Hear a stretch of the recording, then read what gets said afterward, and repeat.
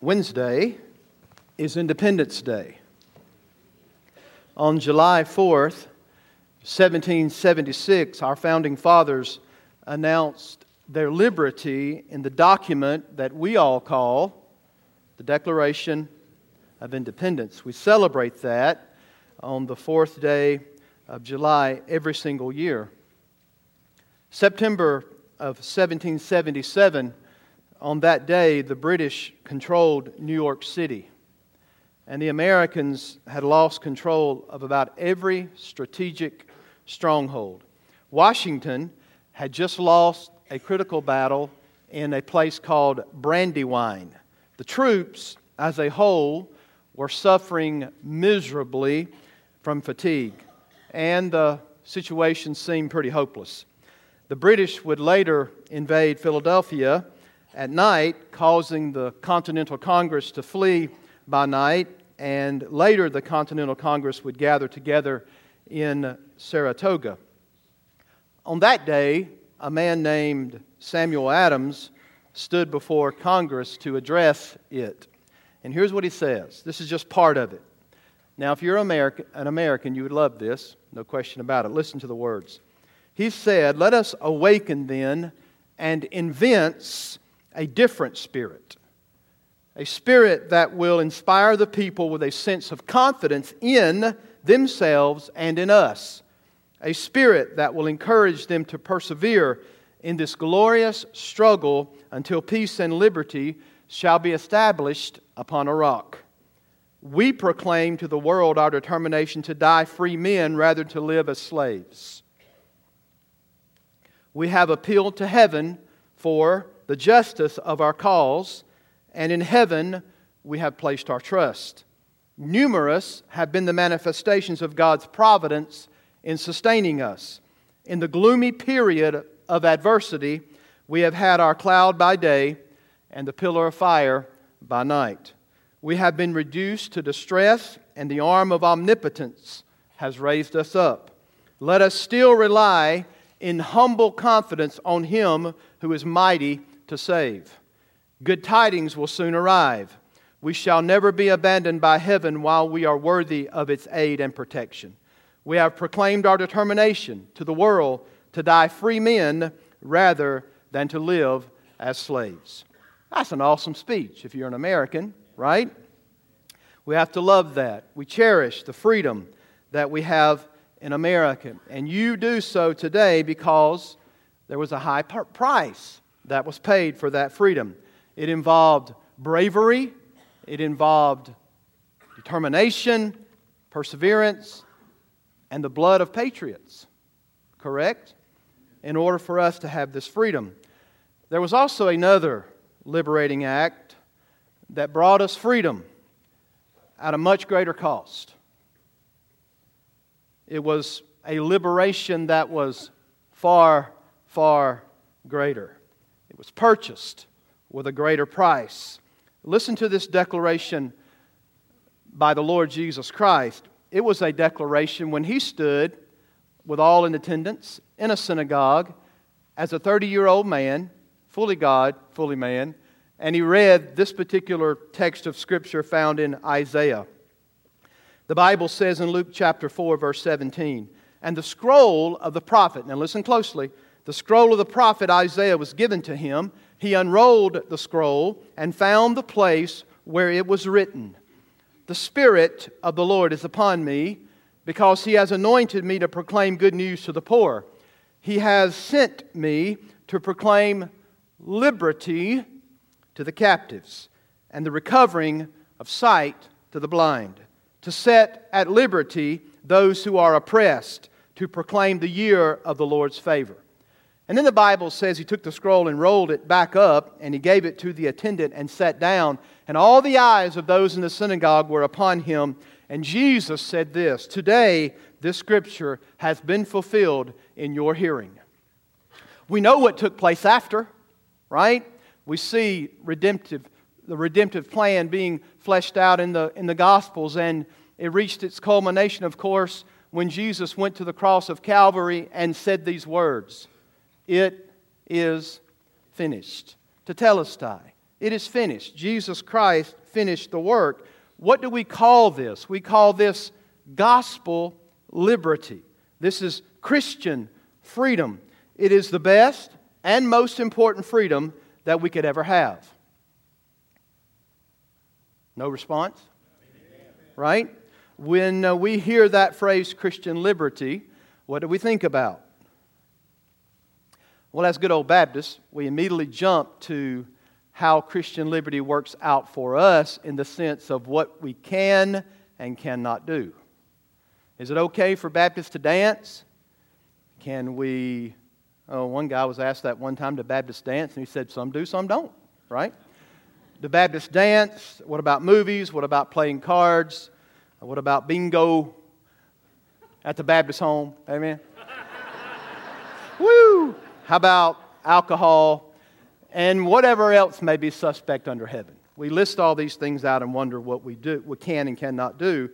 It's an incredibly huge mistake to think that Christian liberty is primarily in the terms of the gray areas that we can or cannot participate in as Christians.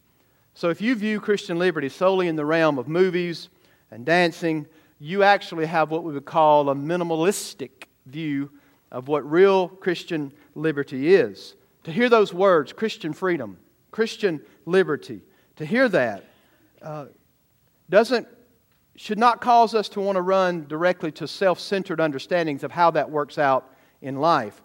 You miss something that is far more important than a glass of wine or playing bingo, or whatever else you may put in that case. Real Christian liberty is deliverance in Jesus Christ through the gospel. That is true Christian liberty. It's redemption, and it is liberty from the curse of the law. It is removal of the penalty of God's judgment upon you and the power of sin over your life. And in the next few weeks, we're going to flesh that out. Beginning today, which works perfect, right? With Christian liberty, our understanding of Declaration of Independence or true Christian liberty, we're going to start today. Today, we're not going to answer all the questions, but hopefully by the end of the fourth week we will. Where does this come from? Well, we've been preaching faithfully through the book of Acts. And I feel real sorry for you guys because y'all have endured week after week after week of exposition in Acts. I don't know how many sermons we have, but a lot. Okay? And then we dealt with the Jerusalem Council. It's very important how someone is saved, right? And the Pharisees come down and they say, you must be circumcised and obey Moses' legislation in order to be saved. Paul takes off the gloves. That's what he did when it came to the gospel, right? It's worth fighting for. He takes off the gloves. He begins to stand. We hear Peter's confession and James' confession. But then we get to the response that you're saved by grace through faith alone, just like everybody is, right? Saved by grace, of the grace of the Lord Jesus Christ, in the Lord Jesus Christ alone for salvation. But then James says, here are a few things that we think it's in order for you to abstain from. One is black and white. It's very clear. You are to abstain from sexual immorality. As a matter of fact, 1 Thessalonians says, this is the will of God for you, that you abstain from sexual immorality. But he gives some other things that are somewhat ceremonial, and we might say they're non-essentials, and it brought up that subject of Christian liberty. Thus, I thought it would be great to take 4 weeks in July, when most of you are vacationing it, and I think you would want to know about these things, and you will stay here in the month of July and hear these sermons. But we're going to go 4 weeks on Christian liberty, and the Bible says, here's our focal text, and we're going to deal with Romans 14, 1 Corinthians 8, and others as we go through. But for our purposes this morning, chapter 5, verse 1, I really only have one verse to preach, but I'm going to preach 15, okay? Really, I'm going to flesh out 15, but the emphasis is in verse 1. Listen to the Word of God. Galatians 5. I know your Bibles are trained that you thump it. It goes to Acts, but you're going to have to turn right a little bit to find Galatians. Here's what it says. For freedom, Christ has set us free. Stand firm, therefore, and do not submit again to a yoke of slavery. This week is for you to embrace the declaration of Christian freedom. Next week it will be stand firm in that declaration. But for this week, notice that. For freedom Christ has set us free. Verse 2, look, I, Paul, say to you that if you accept circumcision, Christ will be of no advantage to you. I testify again to every man who accepts circumcision that he is obligated to keep the whole law. You are severed from Christ, meaning you are cut off from Him. You who would be justified by the law, you have fallen away from grace. For through the Spirit, by faith, we ourselves eagerly wait for the hope of righteousness. For in Christ Jesus, neither circumcision nor uncircumcision counts for anything, but only faith working through love. You are running well. You hear Paul's heart for this church? Probably the very first epistle he wrote, and no doubt writing it based upon the outcome and the situation of the Jerusalem Council. He says to them, you were running well. Who hindered you from obeying the truth? This persuasion is not from Him who calls you. In other words, it's not from the Lord. A little leaven leavens the whole lump. I have confidence in the Lord that you will take no other view than mine, and the one who is troubling you will bear the penalty, whoever he is. But if I, brothers, still preach circumcision, why am I still being persecuted? In that case, the offense of the cross has been removed. I wish those who unsettle you would emasculate themselves. Paul took the gloves off for the gospel, folks, and for being saved by grace through faith alone, not through the works of the law. And verse 13, for you are called to freedom, brothers. Amen. Building on verse 1, correct? Only, here we go, Baptists, only do not use your freedom as an opportunity for the flesh, but through love serve one another. All Christian liberty really points to that statement, does it not? How are we serving one another? For the whole law is fulfilled in one word, you shall love your neighbor as yourself. But if you bite and devour one another, watch out that you are not consumed by one another.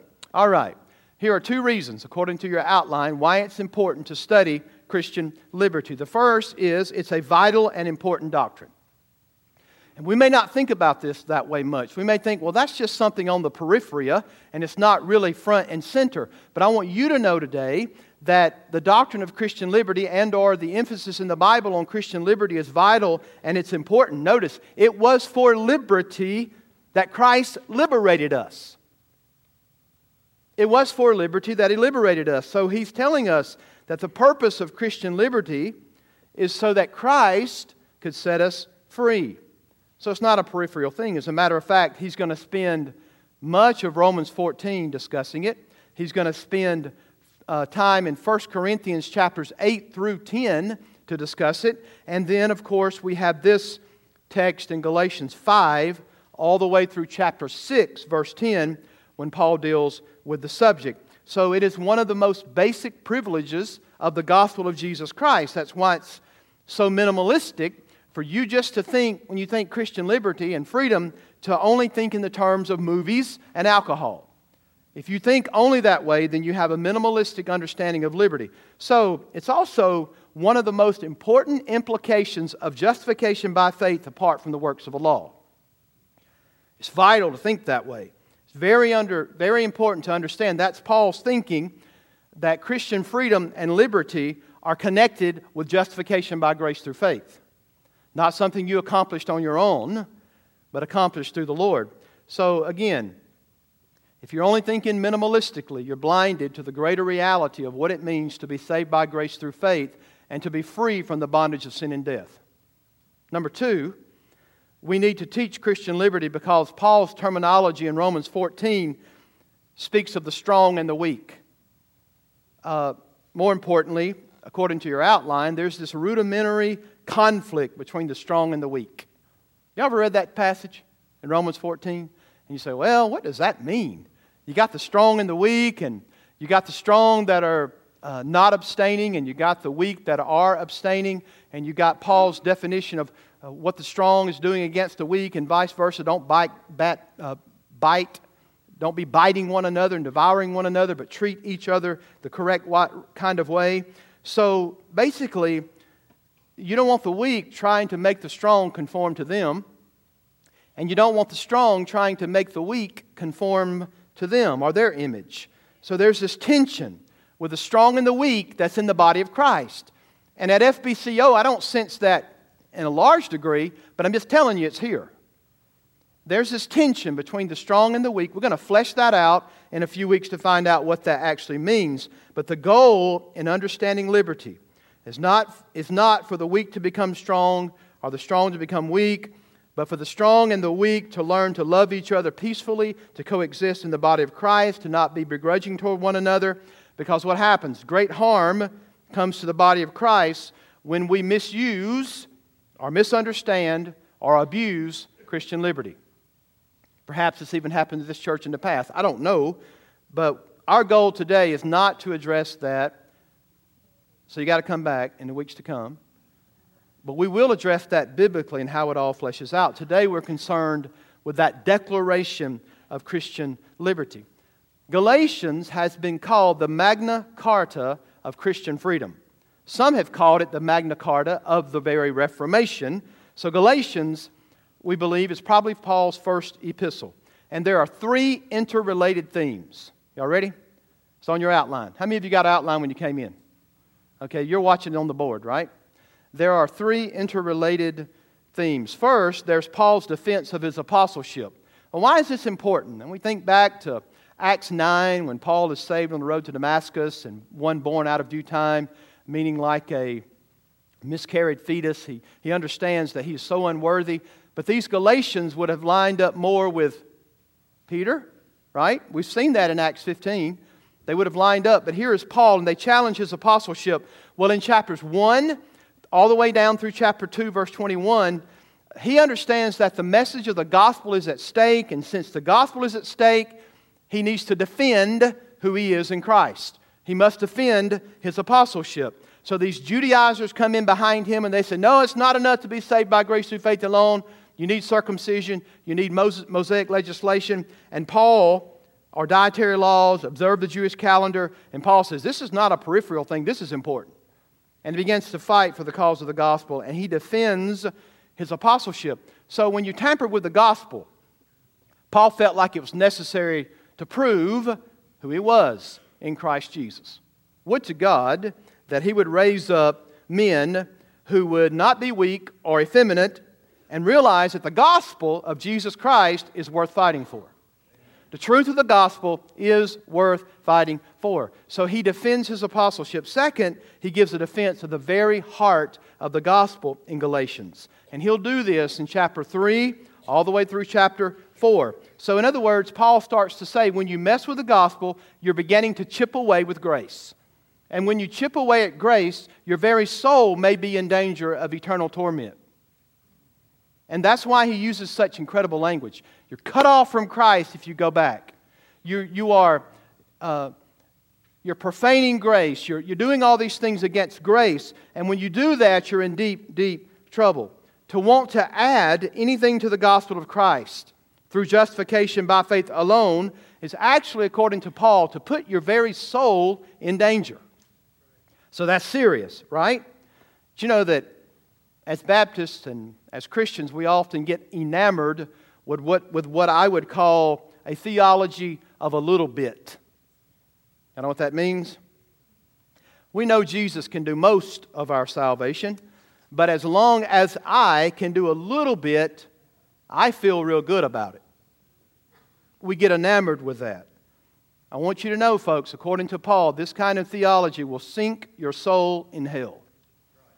This little bit that we can do on our own. So Paul gives this incredible defense of not only his apostleship, but the very heart center of the gospel. And then finally, the interrelated part is that he gives a defense of Christian liberty. And where does it grow out of? Justification by faith. The one definition implies the other. So in chapter 5, down through chapter 6, verse 10, he's going to give this vigorous defense to the Galatians. And he understands that their well-being is at stake. The very peace that they have between themselves and God is at stake when we start messing with the gospel. So it's very important. You'll find out that these people, Judaizers, were consumed with carnality, with the carnality of legalism. You ever heard that term? Well, you know, we as majority people growing up in the South and in the down Midwest down, I mean, we're going to align ourselves with moral majority, right? So we're going to look at these things and we're going to think, certain things you must obey. If we're not careful, we get in trouble. As one writer would say, you can get the right president and the right Congress, but if you get the wrong Christ, we're all in trouble. So it's not morality that saves you, and thus for we do moral code's important. Okay, don't hear me wrongly, but the fact of the matter is, you're not saved by your morality. And so these legalists were coming in saying you got to keep these particular moral issues, which were more ceremonial. You must do these things, and the moral standard turned into legalism. Legalism is just as carnal as living footloose and fancy-free with no moral obligation to God. Y'all do realize that, right? One is just as bad as the other. Now, again, we're going to consider today Paul's lesson of what it means and the implications of Christian liberty based upon being justified by grace through faith alone in Jesus Christ. What I want to do is give you a quick running commentary and then give you one point of application, and we're done. Can y'all handle that? All right, here it is. In verses 1 through 2 that we've just read out of Galatians, he says that going back to the law as a means of salvation will do what to you? It will enslave you. Going back to the law, submitting to certain dietary laws and or circumcision or the Jewish calendar, what will that do to you? It will enslave you. Now, we don't usually struggle with these things, right? I've never seen an interview on TV of a religious figure who was asked about circumcision. We don't want to hear about that one, do we? We don't give an invitation. If you want to come to Christ, you've got to be circumcised, right? We don't do that. But the fact of the matter is, there are so many other things that we could put in that category of slipping back into certain things maybe as a means of salvation. Some people even, we know this, doctrinally in certain denominations, they push baptism as that one-for-one sign of the covenant along with circumcision. We've taken that apart in the Jerusalem Council, right? Nothing James had to say in the Jerusalem Council had anything whatsoever to do with circumcision. To do with baptism. You would think that if that was the one-for-one, then of course James would have certainly mentioned baptism. But he didn't mention anything about baptism, correct? But we think there are people who teach, denominations who teach that it's essential, it's meritorious for salvation. You must be baptized. Some people even hold up the issue of church membership as a criteria. As important as being in your church is, as a matter of fact, it's vitally important. In the New Testament, belonging to Jesus Christ is in essence, belonging to the body. Can't have one without the other. But if you teach that joining the church is going to save you, then you're in trouble. Well, in verse 3, we learn that the law will universally obligate you. Did y'all read that? Man, if you pick one part of it, folks, you got to obey all of it. And James reminds us of that. The reality is that you either have to rely 100% upon the law for your salvation or 100% upon grace. And guess what? You can't obey the law. So you're in trouble. And I'm in trouble. To keep one part of the law thinking there is righteousness in it is to obligate yourself to the entire law. That's what Paul is saying. We know that we cannot keep the law. It will simply condemn us every time. In 4 through 6, he tells us, going back to the law will alienate you away from Jesus Christ. What serious language.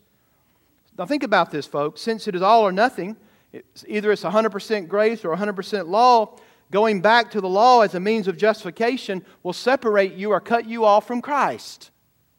That's serious. Paul tells them, if you do this, you have fallen away from grace. And your charismatics will take this to mean you can lose your salvation. Now, the fact is, if you go away from grace, you've never had it to begin with. Right? And that's his point. You've fallen away from the only means of being saved, period.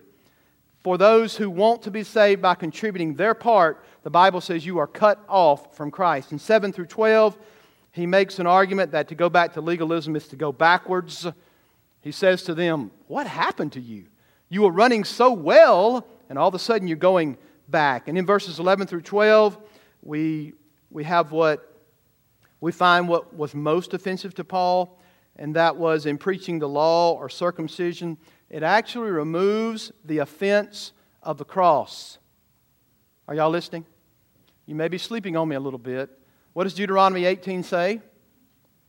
Cursed is the who is hung upon a cross. To a Jew, folks, that was anathema. That's one of the reasons why they had such a hard time with the crucified Messiah. Cursed is the one who is crucified and hung upon a cross. That's very offensive language, right? To a normal Jew, without Christ, that is something that is highly offensive. You're talking about my Savior, my Messiah died upon a cross. The Bible says cursed is the one. But they didn't understand Galatians 3 language, that He became a curse for us. Not because of His sin, but because of ours. And so here's that understanding in, obviously, that's promise and fulfillment in the Old Testament, which is critical for us to understand. If you don't go back to Deuteronomy, you certainly don't understand Galatians 3, for the curse of the law. But here, the message of the cross, the crucified Messiah for our sins.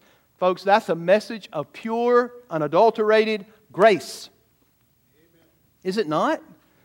And that's what, the human default setting is. I have to do something to get this. That's the pride, self-centeredness in all of us. But the message of the cross is Jesus Christ accomplished it all for us. We contributed nothing to that whatsoever. Totally of grace. It's plain to see the message of the cross is a message of pure, 100% grace. Jesus does all of it. So the gospel of faith plus gives us a sense of self-accomplishment and self-worth, something that we've actually done. So these guys are preaching righteousness through circumcision, and they hated that central message of the cross. Well, I got news for you. The gospel is always an affront to our pride. Is it not? The gospel of Jesus Christ is an affront to our pride. We bring nothing to the equation in our salvation other than rotten, stinking, dirty selves. That's what we bring to the equation when it comes to being saved. Yet that's the gospel message. If a man is to get to heaven, he is to get to heaven in one way, and that's by grace alone, through faith alone, in Christ alone. Amen. Period. That is the gospel of grace. If you try to add to it or undo it, you ruin the whole thing. So Paul will argue that in the last section, and we're going to talk about this in weeks to come. Although you have liberty, it is not a license to do whatever you want to do. Right? And we're going to look at that. Liberty doesn't mean that you get to do whatever you want to do. In fact, according to those words, liberty is freedom in the Spirit. Think about this. So what does that mean? It's a life that's controlled by the Spirit of the living God. That's what freedom is. It is this liberty that we have that leads to mature responsibility and holiness before God, of which without no man will see God. Right? How you doing with the holiness thing, by the way? We might call that the holiness factor. Whew. We'll preach a series on that. Not while we're in Acts like this, but we will get to it. Right? Okay. Here's the main thing I want you to take away. Embrace the Declaration of Christian Freedom. And that's 5:1. I love the NLT. Catch this. You need to embrace this morning. Listen to the NLT in verse 1. So Christ has really set us free. Now, make sure you stay free and don't get tied up again in slavery to the law. Good translation. Thought for thought. Embrace the Declaration of Christian Freedom. It was for liberty that Christ came to liberate us. This is not a peripheral thing. It's not a secondary thing. It's important. He liberated us. For Paul, there was only one liberator. And it wasn't the law of Moses. Right? It wasn't Moses. It wasn't the law. It wasn't anything else. There was absolutely one liberator for Paul. And who was it? It was the Lord Jesus Christ. Jesus said it like this: I have come to set the captives free. Do y'all remember way back to that beginning introduction? When Jesus stood and said this, He came to do this. He also said, you shall know the truth, and the truth shall make you free. And the ones that the Son frees are free indeed. Only Jesus can do this. Notice, it's the Son that sets us free. Now, what is presupposed if you're going to get liberty and freedom? Think with me. We're trying to land the plane, okay? I'm going to pick back up if you don't listen. It's going to be a false landing, right?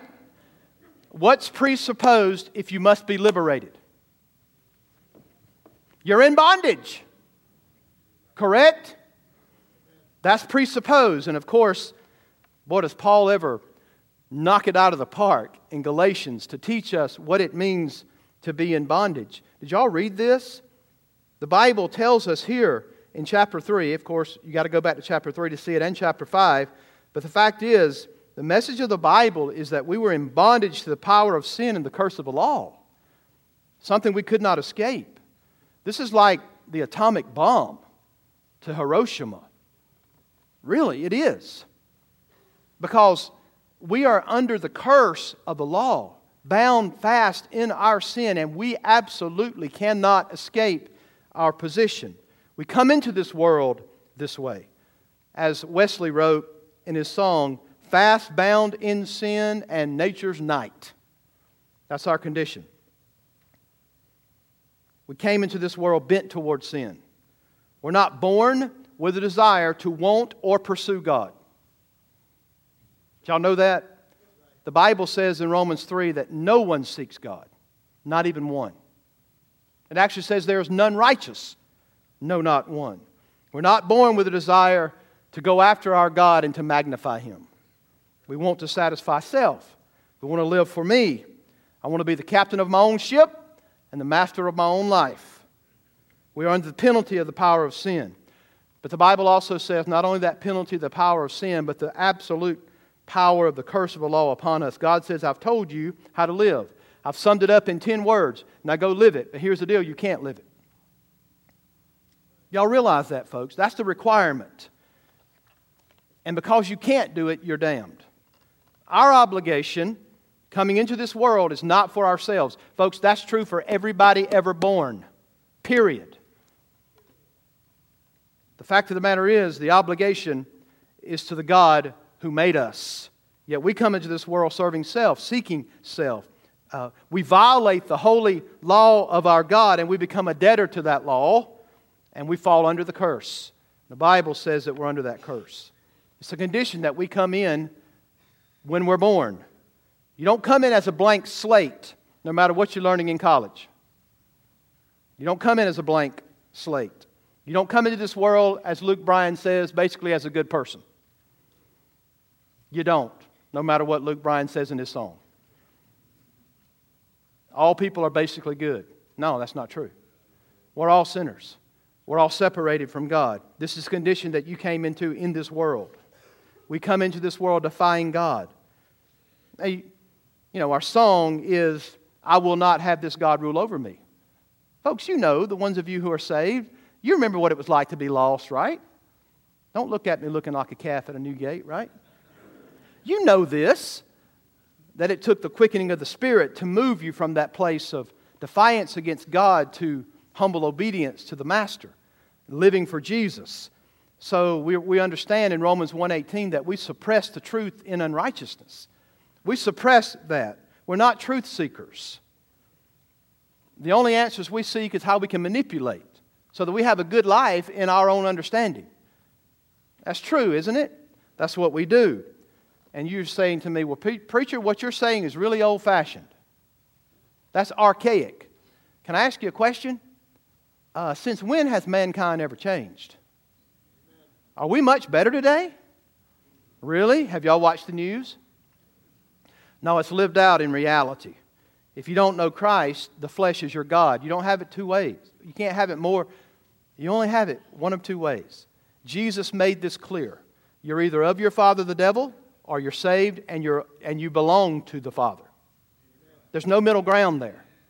So Paul is letting them know that you're either serving the flesh or you're saved by grace through faith and you're serving the Lord.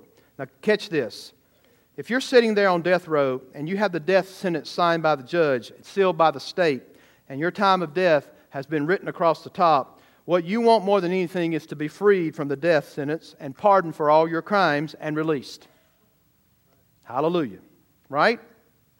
Folks, if you don't know Jesus, I pray that's exactly where you see yourself today without Him. It's signed, sealed, and delivered unless you're pardoned by Christ.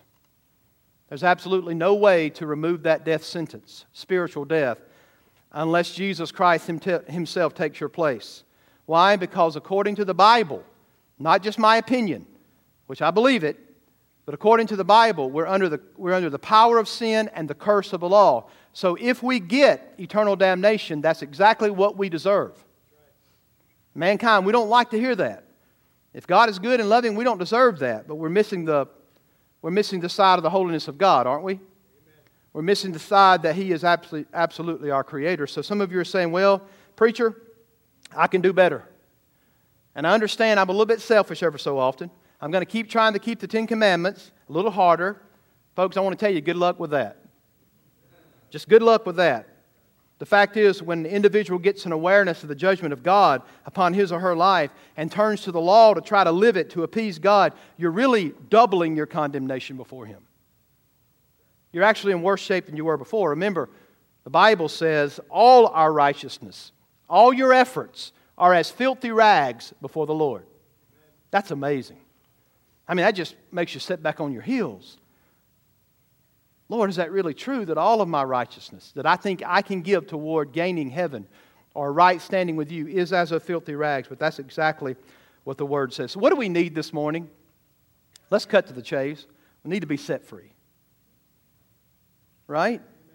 We need to be set free. The message of the gospel is Christian freedom. And what is it? It's nothing less than the Spirit of God coming to you through the gospel of Jesus Christ and breaking the chains of sin and releasing us from the curse of the law and setting us free to be His children. That's awesome. That's not a minimalistic understanding of Christian liberty, is it?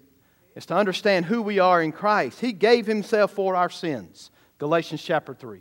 Rescued us from this evil generation. You know, there's a day appointed where all people will be judged. There's a day appointed. And the only way to escape that judgment is to be saved by grace through faith in the One who gave Himself for us and our sins. All who are of the works of the law, all those who are not of faith, are under the curse. That's where we were without Christ. Under the power of sin and curse. The end of the curse is final separation from God. Why? Because no one can obey the law. Nobody can. It's an airtight argument. God requires perfect obedience. And we can't live the law perfectly. But Jesus did. We forget this part of the gospel, but He lived in full obedience to His Father and never one time sinned. And when you yoke yourself to Him, then you have obeyed the law of God perfectly through Christ. Isn't that awesome? That's what real justification is. You can never obey the law. Jesus Christ obeyed it perfectly. When you trust in what He did and His justification and His righteousness is applied to your life before the Father, you have obeyed the law perfectly. And without that, there is no salvation. So do you understand the implication of justification by faith together with Christian liberty? Only Jesus kept the law perfectly. And you have been made righteous by grace through faith. If the law could have imparted this, y'all remember this verse? Then there would have been no need for the promise. Thank the Lord for Jesus Christ. Thank God for the promise. In conclusion, here's your liberty. Listen to 3:13. The Bible says, Christ redeemed us from the curse of the law by becoming a curse for us. For it is written, Cursed is everyone who is hanged on a tree, so that in Christ Jesus the blessing of Abraham, there's the promise, might come to the Gentiles, so that we might receive the promised Spirit through baptism, through circumcision. How do you get it? Through faith. Y'all got this? Do I need to preach this again next week? You got the first aspect to embrace your Christian liberty through Christ. He came and saved you from the situation wherein you absolutely had no help, but no hope. And Jesus was your help. The curse has been removed. How? The Bible says it. He became sin, forsaken by God. He was forsaken in our stead. How does freedom come to us? It comes through redemption that He paid for us. Let's consider once again those who have given so much for the freedom that we enjoy today to come to this church and worship. It was the very blood of the patriots. Our freedom spiritually comes at a greater cost. It was the cost of the blood of the Son of God who became a curse for us in our place on Calvary. That's true Christian freedom. Amen. So let freedom ring this morning. It rings from the hill of Calvary. Let's pray. God, we thank You. I know, Lord, that for some this was different terminology. It was wading through a text that's difficult to understand apart from an understanding of the Old Testament. Father, I know this, but it's Your truth and it must be preached. Lord, where it all hits the road is the fact that if we're trusting in anything other than Your finished work on Calvary to save us, if we're adding to or taking away what Jesus Christ fulfilled for us fully by grace, then we are putting our souls in peril. Lord, Paul makes that unequivocally clear. If you try to put one part of the law into the system of being saved, into the act of Christ fulfilling all that He came to fulfill, then we're obligated to keep the whole law.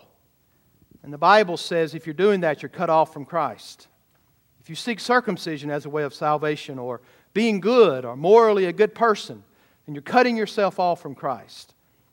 The fact is we're all under sin and under the curse of the law, and we must be redeemed from out from under it.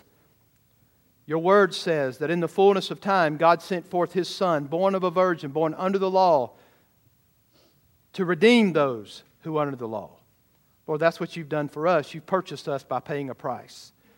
Lord, what a great day it would be if You would sovereignly reach down and touch someone's heart, quicken their spirit, let them understand their sinfulness and magnify Your beauty before them.